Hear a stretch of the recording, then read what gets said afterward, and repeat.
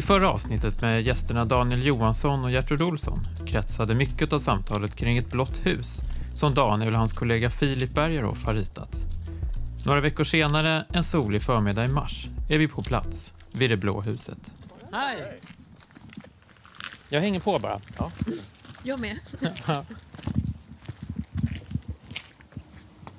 Här har det blivit lite så saltfällning, eller? Ja, det är kalkutfällningar då. Ja. Jag berättade just i bilen att de var här igår och ska åtgärda vissa av de här grejerna. Ja. Därför att det blev liksom något fel i kommunikationen, så de använde inte en sockelputs som vi hade föreskrivit som är tåligare, utan de har använt en vanlig puts. Så det vi ska göra nu, det är att på sådana här superkänsliga ställen, som du ser, horisontella ställen till exempel, så ska det läggas en plåt, och på sådana här ställen så ska stenarna i trappsteget ska vinklas inåt lite grann så att inte vattnet rinner ut. För det som händer är att det finns en takterrass här uppe, och då forsar det här vattnet ner längs trappan och så rinner det ut ur det här hålet längs fasaden. Och sen när det fryser och håller på så blir det ju problem med det här yttersta färgskiktet då.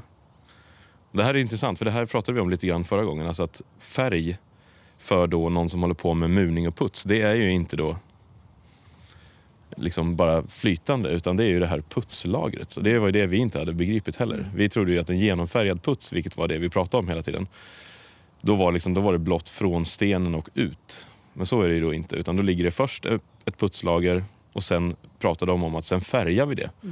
Och det är ju då inte att man liksom målar, utan det är ju den här putsen som man sprutar på liksom.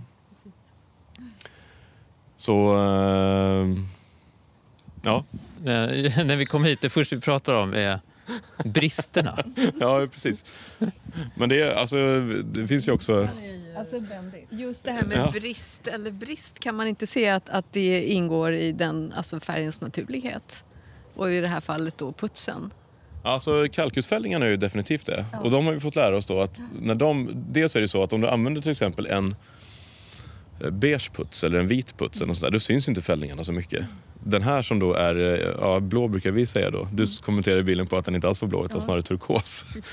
Men då syns det ju mer.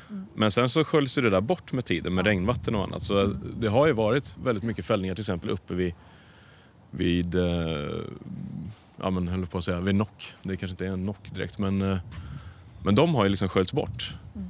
Och det kommer ju hända med fällningarna överallt då helt enkelt. Så de är egentligen inget så jättestort problem. Men det är också roligt att som arkitekt eller ägare av huset då att liksom våga ha ett levande färgmaterial. Det är ju det, när vi pratade om förra gången, det är det man har i Schweiz till exempel. Ja, men precis.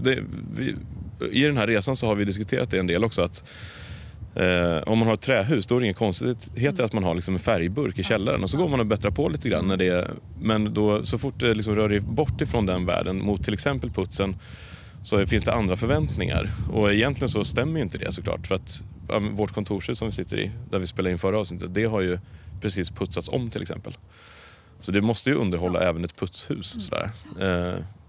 Så det som du säger, det är ju ett material som förändras med tiden liksom. Ja, precis. Och sen inte minst så kommer det förmodligen att kanske ändra lite kulör med sol och sådana saker liksom. Så det blir ju, och damm som landar på det. Värme. Ja, just det. Hörrni, ska vi knacka på? Nu har vi precis bara kommit till entrén här.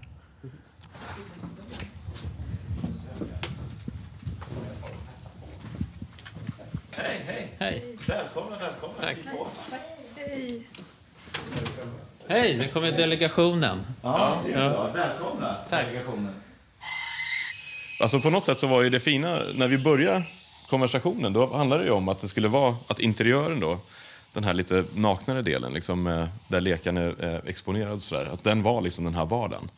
Så här skulle fyllas då med färgerna kanske snarare av det här än liksom den här putsen då. Och sen så fort man liksom gick igenom den här möjliga bilderplanet här borta i form av de här stora partierna, så är det liksom den där andra världen som ju kanske inte då är så vardaglig och fylld, utan som står för någonting annat liksom. Så det är en gråskala interiört och en blå turkosskala. Ja. Alltså det man kan säga är ju att här inne är ju allting, alla material är ju, det här är ju ett så kallat en kvarsittande form, alltså Man stämpar ju upp den här plåten och så gjuter man ju ovanpå den. Och sen är ju tanken då att i de här skårorna så ska man ju pendla ner ett innertak. Så man sätter som små skruvbeslag där i. Och här finns det inget sånt då. Så det var också lite en utmaning. För då var man tvungen att bestämma såklart vart belysning och sådär skulle vara. Golvet, betong, väggarna, råleka. Och sen är det de här stålpelarna som står här. Så det är väl egentligen lite grann, man kan väl se det som att den här blå världen där ute, den skärs ju av aluminiumpartiet och sen är det liksom naket interiört. Det kan ju lika gärna, eller vanligtvis mer, vara tvärtom. Man har färg, man bor i färgen och här inne. Och sen har man det råa utsidan. Ja, men delvis så, tanken var ju då någonstans att försöka... Vi talade lite grann förra gången om det här med bildverkan och att liksom ta... Huset försöker ju sitt bästa för att vara ett sorts collage nästan kan man säga av etablerade både färger och former som är väldigt, kanske, vad ska man kalla det då? Vi kan väl säga att de är lite, de är väldigt etablerade eller nästan arkaiska i sig själva. Men när de kombineras så blir de någonting, lite grann av en omöjlig bild som måste liksom aktivt tolkas då. Så valvet är ju väldigt etablerat. En grundfärg till exempel istället för massa färger och lådan inte minst. Och fasaderna då. Så det blir väl lyckat att fasaderna, att man får de här hörnorna där de liksom inte riktigt, att den inte är 90 grader så att det blir en hel låda. Utan att fasaderna också kan manifestera sig som de här 4 liksom projektionerna som inte riktigt hänger ihop utan som har en sömn sådär. Men att allt det där exteriöra täcks in av den här putsen och ju får liksom kanske någonting som kan ses som mycket mer abstrakt i det att det finns ingen pedagogisk övning i det. Här inne så ser man ju hur allting är gjort. Medan där ute så tycker det är fascinerande då till exempel med liksom nationalromantiken i den här råa formen jämfört med liksom de här större putsade lådorna. Att de blir ju liksom stora abstrakta volymer som vi måste... Det är lättare att ge sig in i någonting som skulle kunna beskrivas som en fantasi i relation till dem. Medan den här pedagogiken då där man kan se hur stenen är staplade och så vidare. Och de två, att försöka få in allt det där i en och samma byggnad var väl liksom en av så att säga skissförutsättningarna. Jag ser ju någon typ av likhet till Leverens, vilket är ju en väldigt gott betyg till er. Nej, men just det här enkla, nu gör vi en lösning för fönster, liksom så här Markuskyrkan, vi ser materialen, det är materialen som står framför allt annat, materialen bestämmer. De får vara med liksom hur delarna sätts ihop.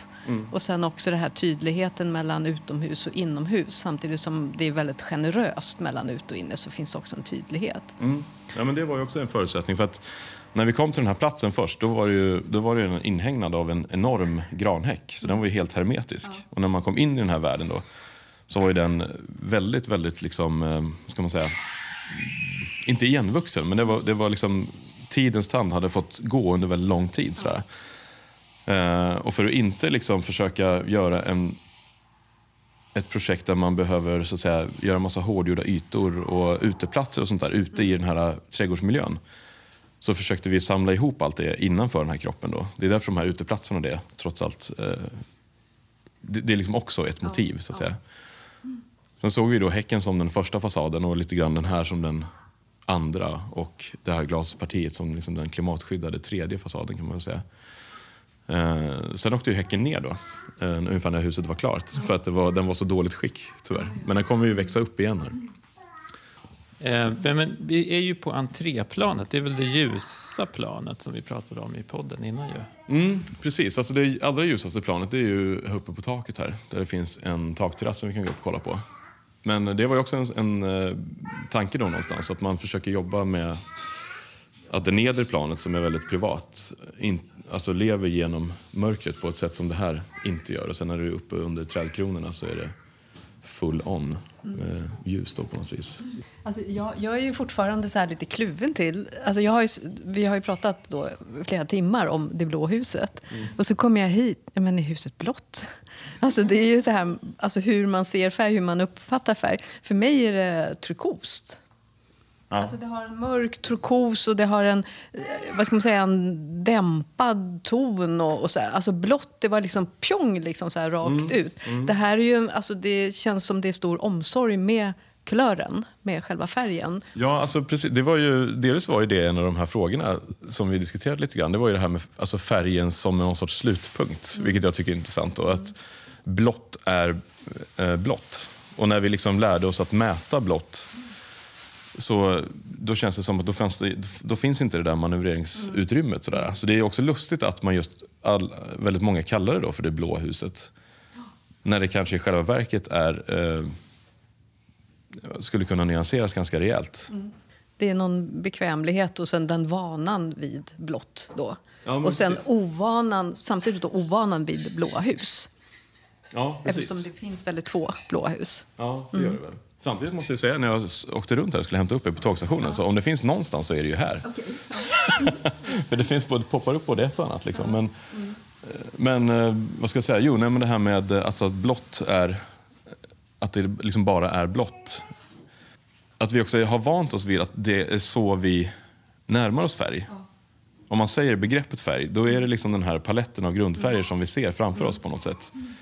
Det var därför jag gärna ville koppla till Rodchenko och det här liksom att nu är allting slut. Nu är det bara färgpigment kvar. Alla berättelser är borta, alla lager är borta, allting är borta. Och utbytt mot bara det här. Och det är liksom väldigt mycket så vi är i vardagen då. Det blå huset. Då är inte det liksom starten på en beskrivning, utan det är liksom slutet på en beskrivning.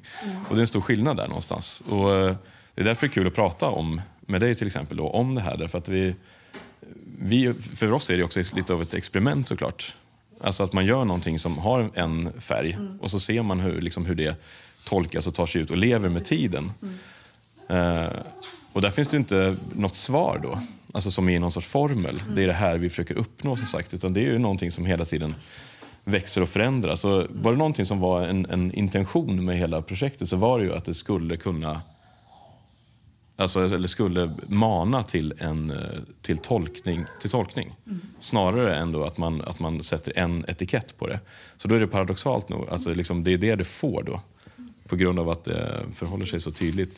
För mig då som jobbar mycket med kakel inom islamisk arkitektur och osmansk kakelutveckling, då är det ju den turkosa får ju liksom en helt annan klang. Alltså när jag ser huset inte som blått utan som turkos, då går det ju liksom direkt till en annan kultur. Även om det här inte alls är blankt eller inte alls är kakel, så blir färgskalan i mitt huvud, och dessutom är den mycket mer dämpad än vad kakel är. Men ändå liksom då börjar jag säga, aha, ja, vad kul liksom. Alltså du är lite positivt överraskad där. Precis. Ja, nej men precis. Alltså, det här med att det påminner om någonting från liksom en annan kultur, det har ju också varit tydligt under den här resan. Det finns ju till och med, det var en kvinna som stannade vid kontoret som också bodde här i närheten, som såg modellerna i fönstret. Och som lite trevande sådär, för jag gick ut från kontoret precis då, så vi tog sällskap till tunnelbanan. Och då sa hon någonting i stil med att det ser ju ganska mycket ut som en religiös byggnad. Jo, jag kände också lite så här att man klev in i kyrkan. Alltså även när du klev in? Ja, precis utifrån. Ja, just det, när du är i portiken. Ja. Men jag har en fråga. Alltså, nu har vi pratat om Leverens och någon typ av 100-årsperspektiv. Nästan, eller i alla fall 60, 70, 80. Men hur är det med postmodernismen?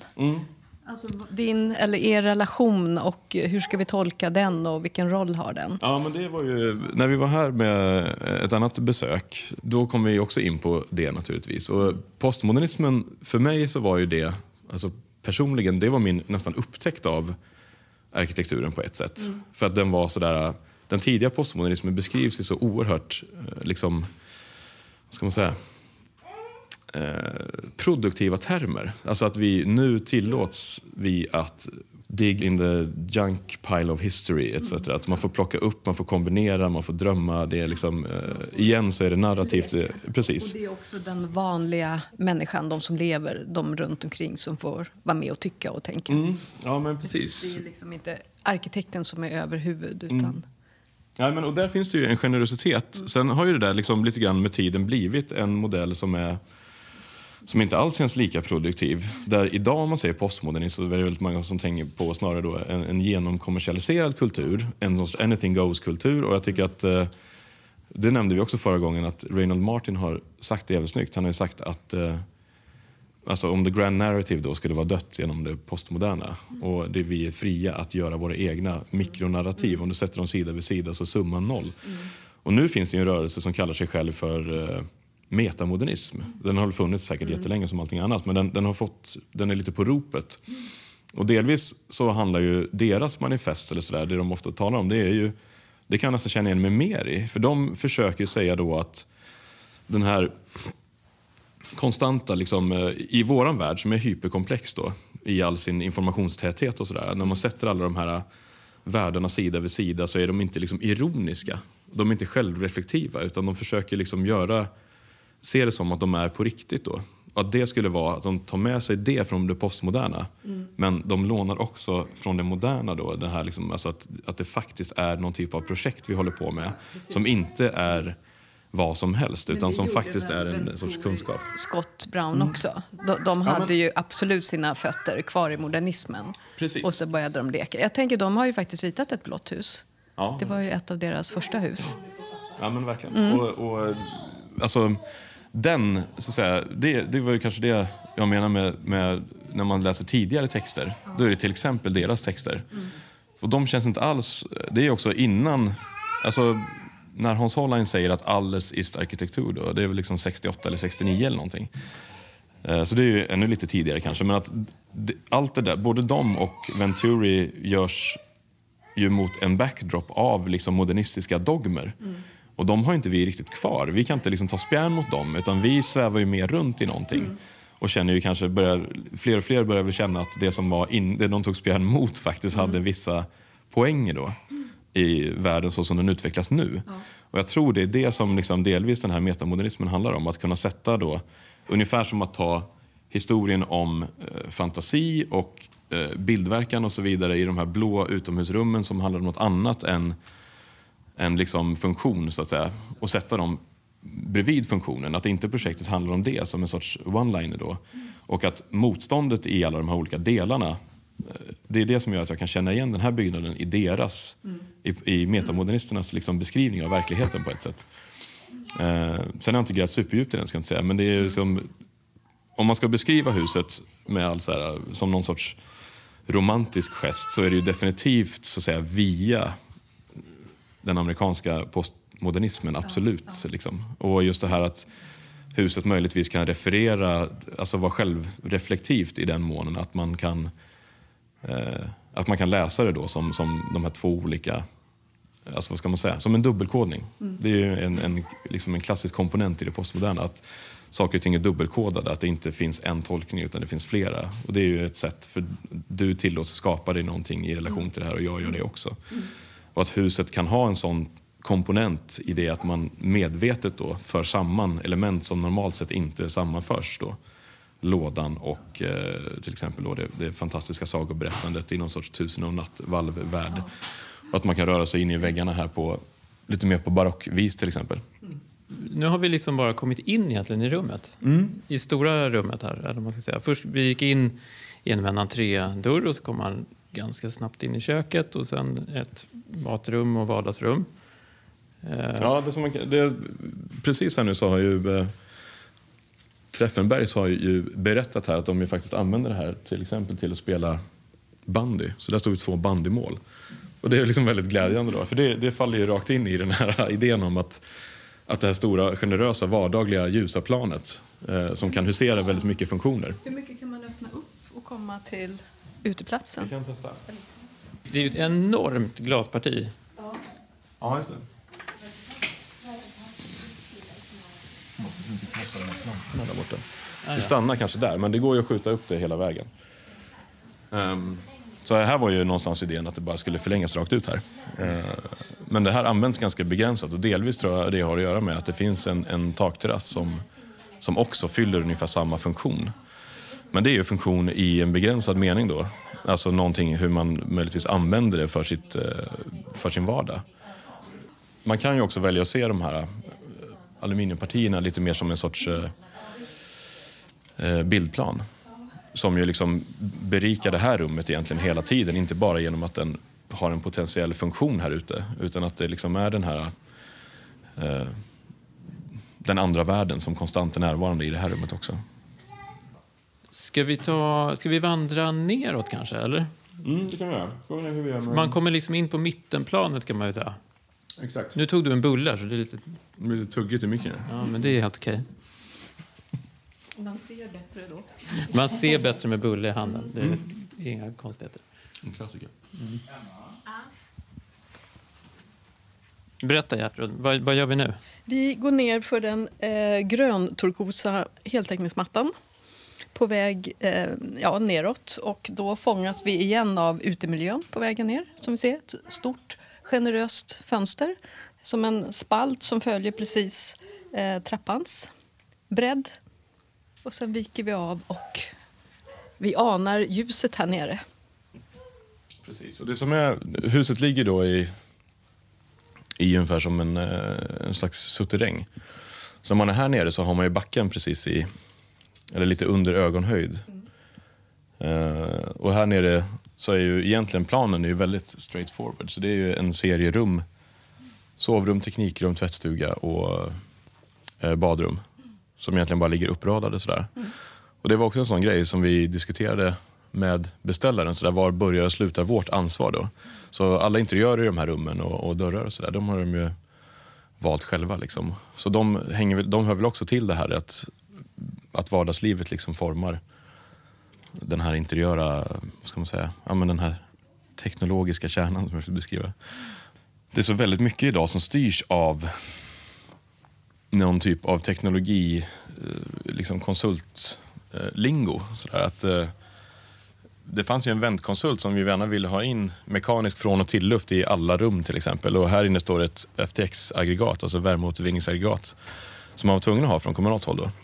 Men den suger egentligen bara på några punkter. Den går igenom bjälklaget, går in i det rummet och det rummet. Sådär. Så det finns inga... I och med att vi inte har något undertak så blev det heller inte så mycket dragningar. Så det är väldigt enkla liksom, tekniska installationer kan man väl säga. Eller så enkla det går att ha och ändå uppfylla reglemangen. Liksom. Och tanken med det var ju delvis att försöka flytta ekonomin till arkitekturen. Då. Det är ofta den som blir lidande nu för tiden. Om du har en pott med pengar så är det mer och mer av den som går till tekniska installationer. Och färre som faktiskt går till arkitektur då, i traditionell mening. Så det får man ju hela tiden slåss för då, på något sätt. För vi har som sagt inte de här mätbara datorna och komma dragande med parts per million och sådär. Det kommer inte gå att bo i det här om det inte får bli ett vackert rum. Eller vad det nu är man kan tänka sikta mot då. Så vi har mycket svårare att beskriva det. Och det var ju fallet här också då. Men sen är det paradoxalt, för som vi väl då pratade med till exempel, jag gjorde en energiberäkning. Och energikonsulten sa ju också det, att om ni har moderna paxfläktar så där i badrummen som suger ut luften, som känner av när den behöver sugas ut. Bara energin som gick åt till att tillverka den där andra stora anläggningen som förespråkas då kanske av en viss konsult eller sådär. Du kan liksom suga ut värme ur huset i 120 år eller något sånt där innan du kommer upp i bara energin som du har gått åt för att tillverka den där anläggningen. Så det är liksom, det är väldigt lite, alltså det finns ju mycket smartness egentligen traditionellt sett. Inte kanske paxfläkten så traditionell, men om man tänker på äldre hus med självdrag och sådär, det är ju liksom det finns ju en poäng i att spana åt det hållet liksom, för oss arkitekter, just på grund av att vi annars förlorar mark helt enkelt. Det är mer pengar som går till någonting annat. Och det var också en sån här med att inte ha ytskikt och sådär här inne i den här teknologiska kärnan, apropå bildverkan då. Alltså att lämna den naken och att lägga allt krut då på snarare de här exteriöra rummen och så vidare. Var är nu det här kaklet som skulle finnas i badrummet här nere? Ja, just det.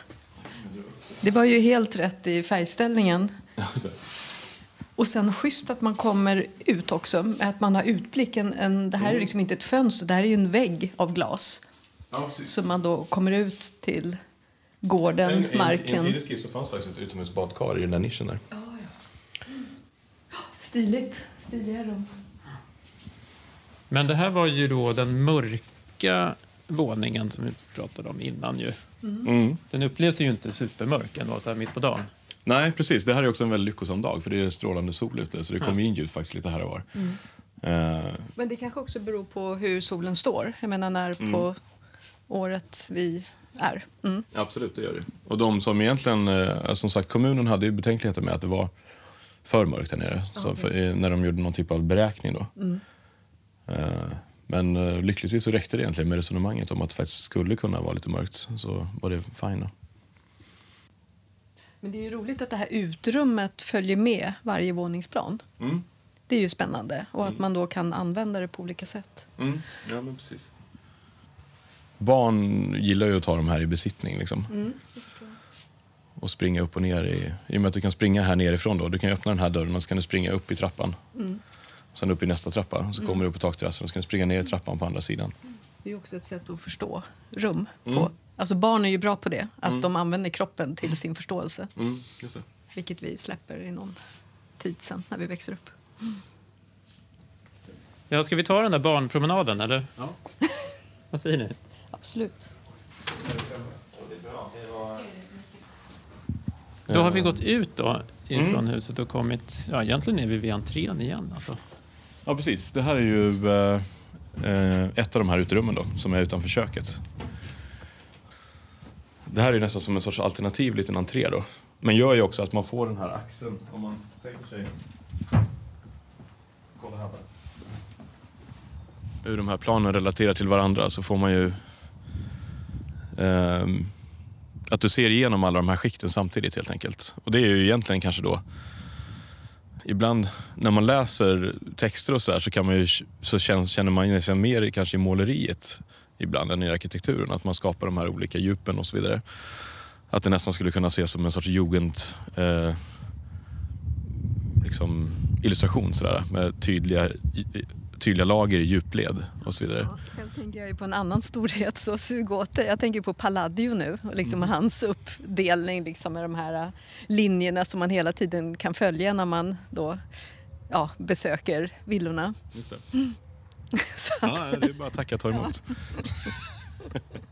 Sen till exempel höjden på den här då, i de här uterummen, det är där vi kunde vara fria att skapa den här typen av rum. Men så fort skulle vi försökt göra en sån här öppning som var klimatskyddad med ett glasparti till exempel, då hamnar man ju liksom i enorma frågor plötsligt. Så att bara ha de här ganska enkla skjutpartierna in till den interiöra delen bakom hela den här världen, det var ju också en sorts effektivitetsfråga kan man säga. Och jag tror många som har gått förbi sådär, de har ju frågat huruvida det liksom är färdigt eller inte, som att det faktiskt ska komma i någon typ av dörr eller någon ruta eller något sånt i de här. Så att man är väl, jag vet inte, lite ovan vid. Om man tittar bort där till exempel bakom träden så är det ju väldigt mycket. Där är också en serie bågar med någon sorts utomhusrum bakom sådär. Men i den här typologin verkar man inte alls vara van vid att läsa det på det sättet, utan då ska de vara klimatskyddade hela vägen ut så att säga. Nu måste vi prova uppgången. Ja. Nu provar vi promenaden. Nu har vi klinker som trappa här. Så nu rör vi oss upp på den blåa klinkertrappan.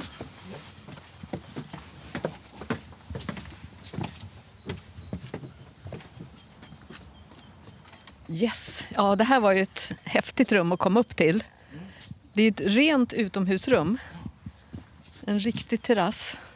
Och nu är det ju nu är det inte lövat på träden, men när det är det så är det liksom väldigt tydligt hur man är uppe i trädens domän när man är här uppe. Ja.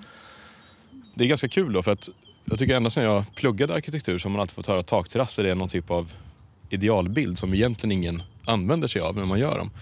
Men den har använts väldigt, väldigt flitigt då. Både till liksom, att odla och laga mat och socialt umgänge helt enkelt. Så det är på grund av den här terrassen som de inte använder de där ytorna där nere lite grann då. Sen vill jag ju liksom bestrida att jag tror att de använder dem ändå, fast kanske på ett annat sätt. Som blickfång om inte annat. Ja, precis. Det är liksom inte, det ska man inte underskatta. Gaston Bachelard har en sån otroligt stark bild av det här att i den modernistiska arkitekturen så har vi liksom tagit bort drömmarnas sfär som är vinden och det undermedvetna som är källaren, och så har vi bara planet där vi bor kvar. Och där strösslar vi då de här fasta funktionerna, och så har vi liksom transparenta glasväggar och så vidare som gör att man inte kan att liksom gåtorna och hemligheterna är liksom borta. Och jag tänkte på, du sa där om postmodernismen också, att postmodernismen delvis liksom bejakar ju det där. Han skrev väl det kanske är från 50-talet eller något sånt där, men det är väldigt vanligt nu att man ropar då i någon sorts stridsrop att vi ska bygga på det där sättet istället då. Att vi ska överge liksom det moderna helt och hållet. Men att försöka, jag tycker den postmoderna kritiken mot det moderna innehar ju så, eller det är så mycket kunskap där, så det känns som att den där rörelsen inte riktigt har tagit till sig. Men den ligger egentligen helt öppen på något sätt. Och Gaston Bachelards argument tycker jag, det är ju svårare att bemöta kanske än stridsropet om att vi ska bygga så där för att det råkar vara finare eller vackrare eller sånt där. Det är ju mer att man ska försöka härma en bild och genom bilden då uppleva allt det andra. Men det är ju precis samma sak som Pallasman som pratar om alla kvaliteter i materialen. Hur nödvändiga liksom materialen är för att vi ska uppfatta arkitektur med alla våra sinnen. Och om vi bara gör en bild av någonting från historien, då tappar vi alla sinnena utom synen. Så kan vi börja med den diskussionen. Ja, men precis. Nej, och exakt, och det gör ju också att det är glädje att de här utomhusrummen då, när de beskrivs till exempel av familjen själv som att de saknar då ett användningsområde. I det här ljuset så blir man ju lite glad över det då. För det innebär liksom att huset faktiskt är någonting annat än bara den här rena liksom beskrivningen av exakt vad man ska göra i varje rum, och så gör vi det. Så att det finns en generositet och en öppenhet där i då. Samtidigt som det är den här väldigt traditionella putsade lådan. Så, och det är det där mötet som är själva projektet någonstans. De här skärningspunkterna. Sen skärningspunkten är inte fast heller, utan den förflyttar sig ju hela tiden liksom. Så det ska bli väldigt spännande att följa det här nu under alla förhoppningsvis årtionden som man får vara med om det här. Nu fortsätter vi promenaden. Nu är vi ju uppe på terrassen fortfarande. Det är svårt att slita sig. Ja. Och här har ju det här köket också vårt uppdrag slutade ju vid de här stenarna. Och allt som ni ser sen, det är ju liksom beställarens initiativ. Så hela livet som är här uppe, det är också precis som på planet under, så är det liksom beställaren som har dirigerat det så att säga. Och igen då, alltså, när vi höll på med det här så var vi ganska upptagna vid den där frågan då om vår liksom kulturs besatthet av någon typ av ingenjörsvärld. Och de här stenarna, det som är så fantastiskt med dem, och som är ett återkommande tema i många av våra projekt, det är ju att stenen är ju någon typ av off-the-shelf-produkt liksom. Där någon sitter och ritar alla små veck och alla håligheter och så vidare med intentionen då att man ska till exempel kunna fylla dem med betong, man ska kunna föra upp armering i dem, de ska passa i varandra och så vidare. Men om man flippar dem 90 grader då så blir de ju någonting helt annat. Som är mycket mer likt kanske då en sorts ornament eller sådär, så att man tvingar helt enkelt ingenjören att bli någonting annat. Men det är väl så också som man jobbar vid Medelhavet. Där använder man väl också någon typ av såna här block som man vänder på just för att få det här transparenta eller halvtransparenta utseendet. Ja, det gör man. Jag tycker jag har sett det liksom både i det finns Tirana i Albanien och Italien på olika ställen. Ja, men det är ju liksom, det är ett fint möte på något sätt mellan de här två världarna. Sen är ju just lekastenen, tycker jag, den har ju liksom en extra dimension i det att alltså i vårt klimat så är ju byggnation ganska komplicerat. Så vi har ju inte liksom en lekasten. Det är det som var kul då, att sätta den begränsningen, för att den begränsningen ändå är ganska stor. Så när man satt med katalogen över alla komponenterna så är det liksom allt ifrån balkar till de här olika bredderna, de här olika tjockleken, olika kvaliteter, det är olika typer av de här själva granulatet då, som är ihoplimmat och så vidare. Och det är det som gjorde att man fick hela den här reliefverkan av att det är olika. Ja, så det är inte liksom att det finns en sån och den använder vi när vi murar, utan som det kanske är då i kulturer där det är lite mindre friktionsfyllt att bygga. Men när du säger lim, vad är det då? Är det bruk man limmar med? Eller hur har ni limmat ihop delarna? Ja, stenarna sitter ju nu med de kallar det för lim, men det är väl någon typ av liksom cementprodukt i så här. Så tanken var ju att försöka sätta den begränsningen. Okej, här har vi liksom det ingenjörsmässigheten ser ut så här. Så när vi öppnar liksom Lekas fulla sortimentskatalog, då har vi all den här smartnessen. Och så ska vi försöka bygga ett hus då av bara deras produkter i stort sett. Så trapporna är liksom lekabalkar, det där är lekastenar, väggarna är leka. Och sen så då kronan på verket var ju att vi faktiskt fick dem att gjuta de här valven åt oss special på fabriken då. Och det var ju väldigt kul som sagt. Att först när vi hade den förfrågan så sa de ju på fabriken sådär att jag ska kolla i vår katalog om vi har något sånt. Nej, vi vet inte hur vi skulle prissätta det för vi har liksom inga valv. Och sen när den här gamla räven dök upp så kunde han liksom säga till dem att ett stort valv är lika med 5 balk. Ja, men det har vi ju. Så att all kapacitet och allt hantverkskunnande och sådär var inga som helst problem. Nej. Det var bara liksom den här, ska man säga, den här administrationen som var... Det är väl så vårt samhälle ser ut. Ja, men exakt. Och det är det som är liksom sådär... Om det är någonting som som vi har försökt väva in i det här så är det ju det där mötet då mellan någonting som är så att säga som är friare och någonting som är väldigt, väldigt begränsat. Och att försöka sätta en sån begränsning och jobba inom den, det var ju väldigt kul. Ska vi prova trappan ner?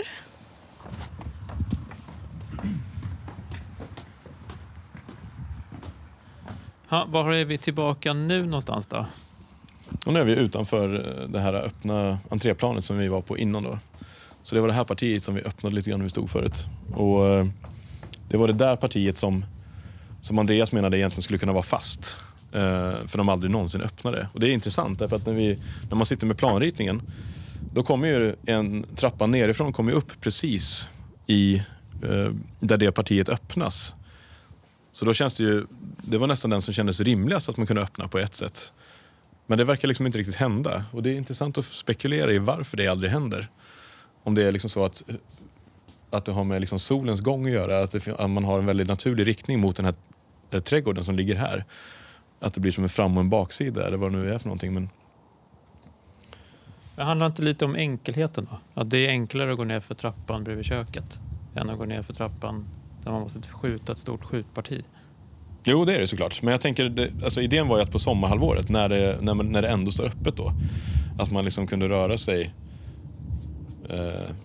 friare helt enkelt. Men då flyttar in en fåtölj framför och den flyttar man ju inte på. Så. Nej, men precis. Det är ju så. Då bor man ju liksom in sig då. Och jag kommer ihåg det när jag pluggade i Japan.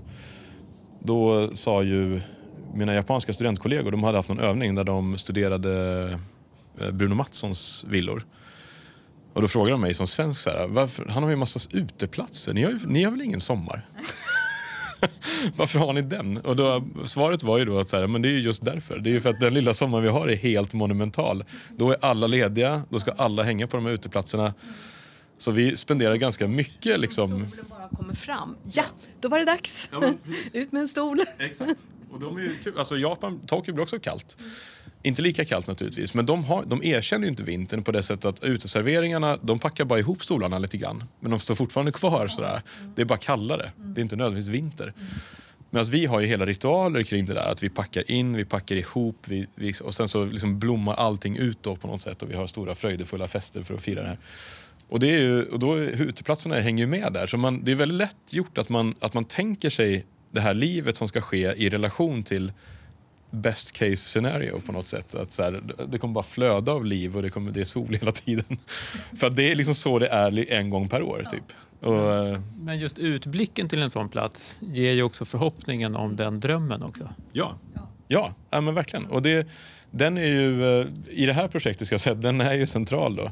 Så vad den än må betyda på något sätt. Och i vårt fall så var det ju kanske delvis det här med liksom mötet mellan alla de här olika komponenterna som skulle manifestera sig mot det andra hela tiden genom det här stora partiet eller bildplanet eller vad man ska kalla det då. Vad tycker du om klinkergolvet här då, Gertrud? Rätt tänkt i miljön. Som har mer kanske en blå ton än en turkos, blågrön. Men de går ju väldigt fint ihop, alla de olika. Så att det blir ju någon sån här grå, blå-grön skala. Inte grön, men just turkos. Så det är också, alltså det är ju roligt att det är få material och att de är naturliga som vi har det här betongplattorna högst upp och sen så går vi ner på klinkerplattorna och vi fortsätter med kvadraten och det finns en logik. På den andra är det ju gatsten. Ja, just det såg jag. Och det är det även om vi fortsätter ner här för tanken var att när man möter backen då kör man den helt enkelt. Och sen så när man är eleverad så blev det den här klinken och sen så betongen längst upp. Men vi går ner till backen då, så att säga.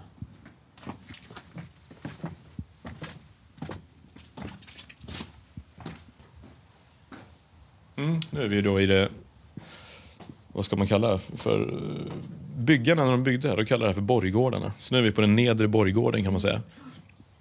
Den kallaste delen skulle jag säga som har gått ut utan jacka. Nej, men och det här är också att vi har försökt lämna de här öppna till exempel, de här öppningarna i fasad. Det är också för att kunna bejaka helt enkelt att man kan röra sig ut och in ur de här rummen på flera olika sätt. Ska vi ta en snabb promenad runt huset också då? Eller vad känner du, Gertrud? Börjar du frysa ihjäl? Jag vill gärna gå runt huset. Ja. Om man har besökt en byggnad och inte varit runt huset, då har man missat något. Eller hur? Ja, ska vi fortsätta vandra runt? Du måste få på din jacka, Gertrud. Ja. Jag tycker det är väldigt fint med de här olika utblickarna. Alltså när man rör sig runt så ser man ser ett valv, man ser en öppning, man ser ljus. Man ser en cykel, man ser en gatsten. Alltså man ser olika saker sådär. Ja. Bara genom att ta några steg, vilket är roligt. Ja, men det är kul för att just att samla ihop dem där innanför samma kropp. Och för att lämna det här. Det där är en gammal Berså till exempel som är väldigt fin. Ja, precis. Men den är ju från en annan generation. Och att cykeln då hamnar innanför den där väggen, det känns ju liksom hoppfullt i relation till skissarbetet då. Nu har vi gått hela varvet runt. Vi har varit inne, ute. Så länge att Gertrud fryser. Ja, precis. Då är det dags att avsluta. Så vi säger tack för idag. Och vilket roligt besök. Jätteroligt. Väldigt roligt. Tack för huset, Daniel. Tack själva. Kul.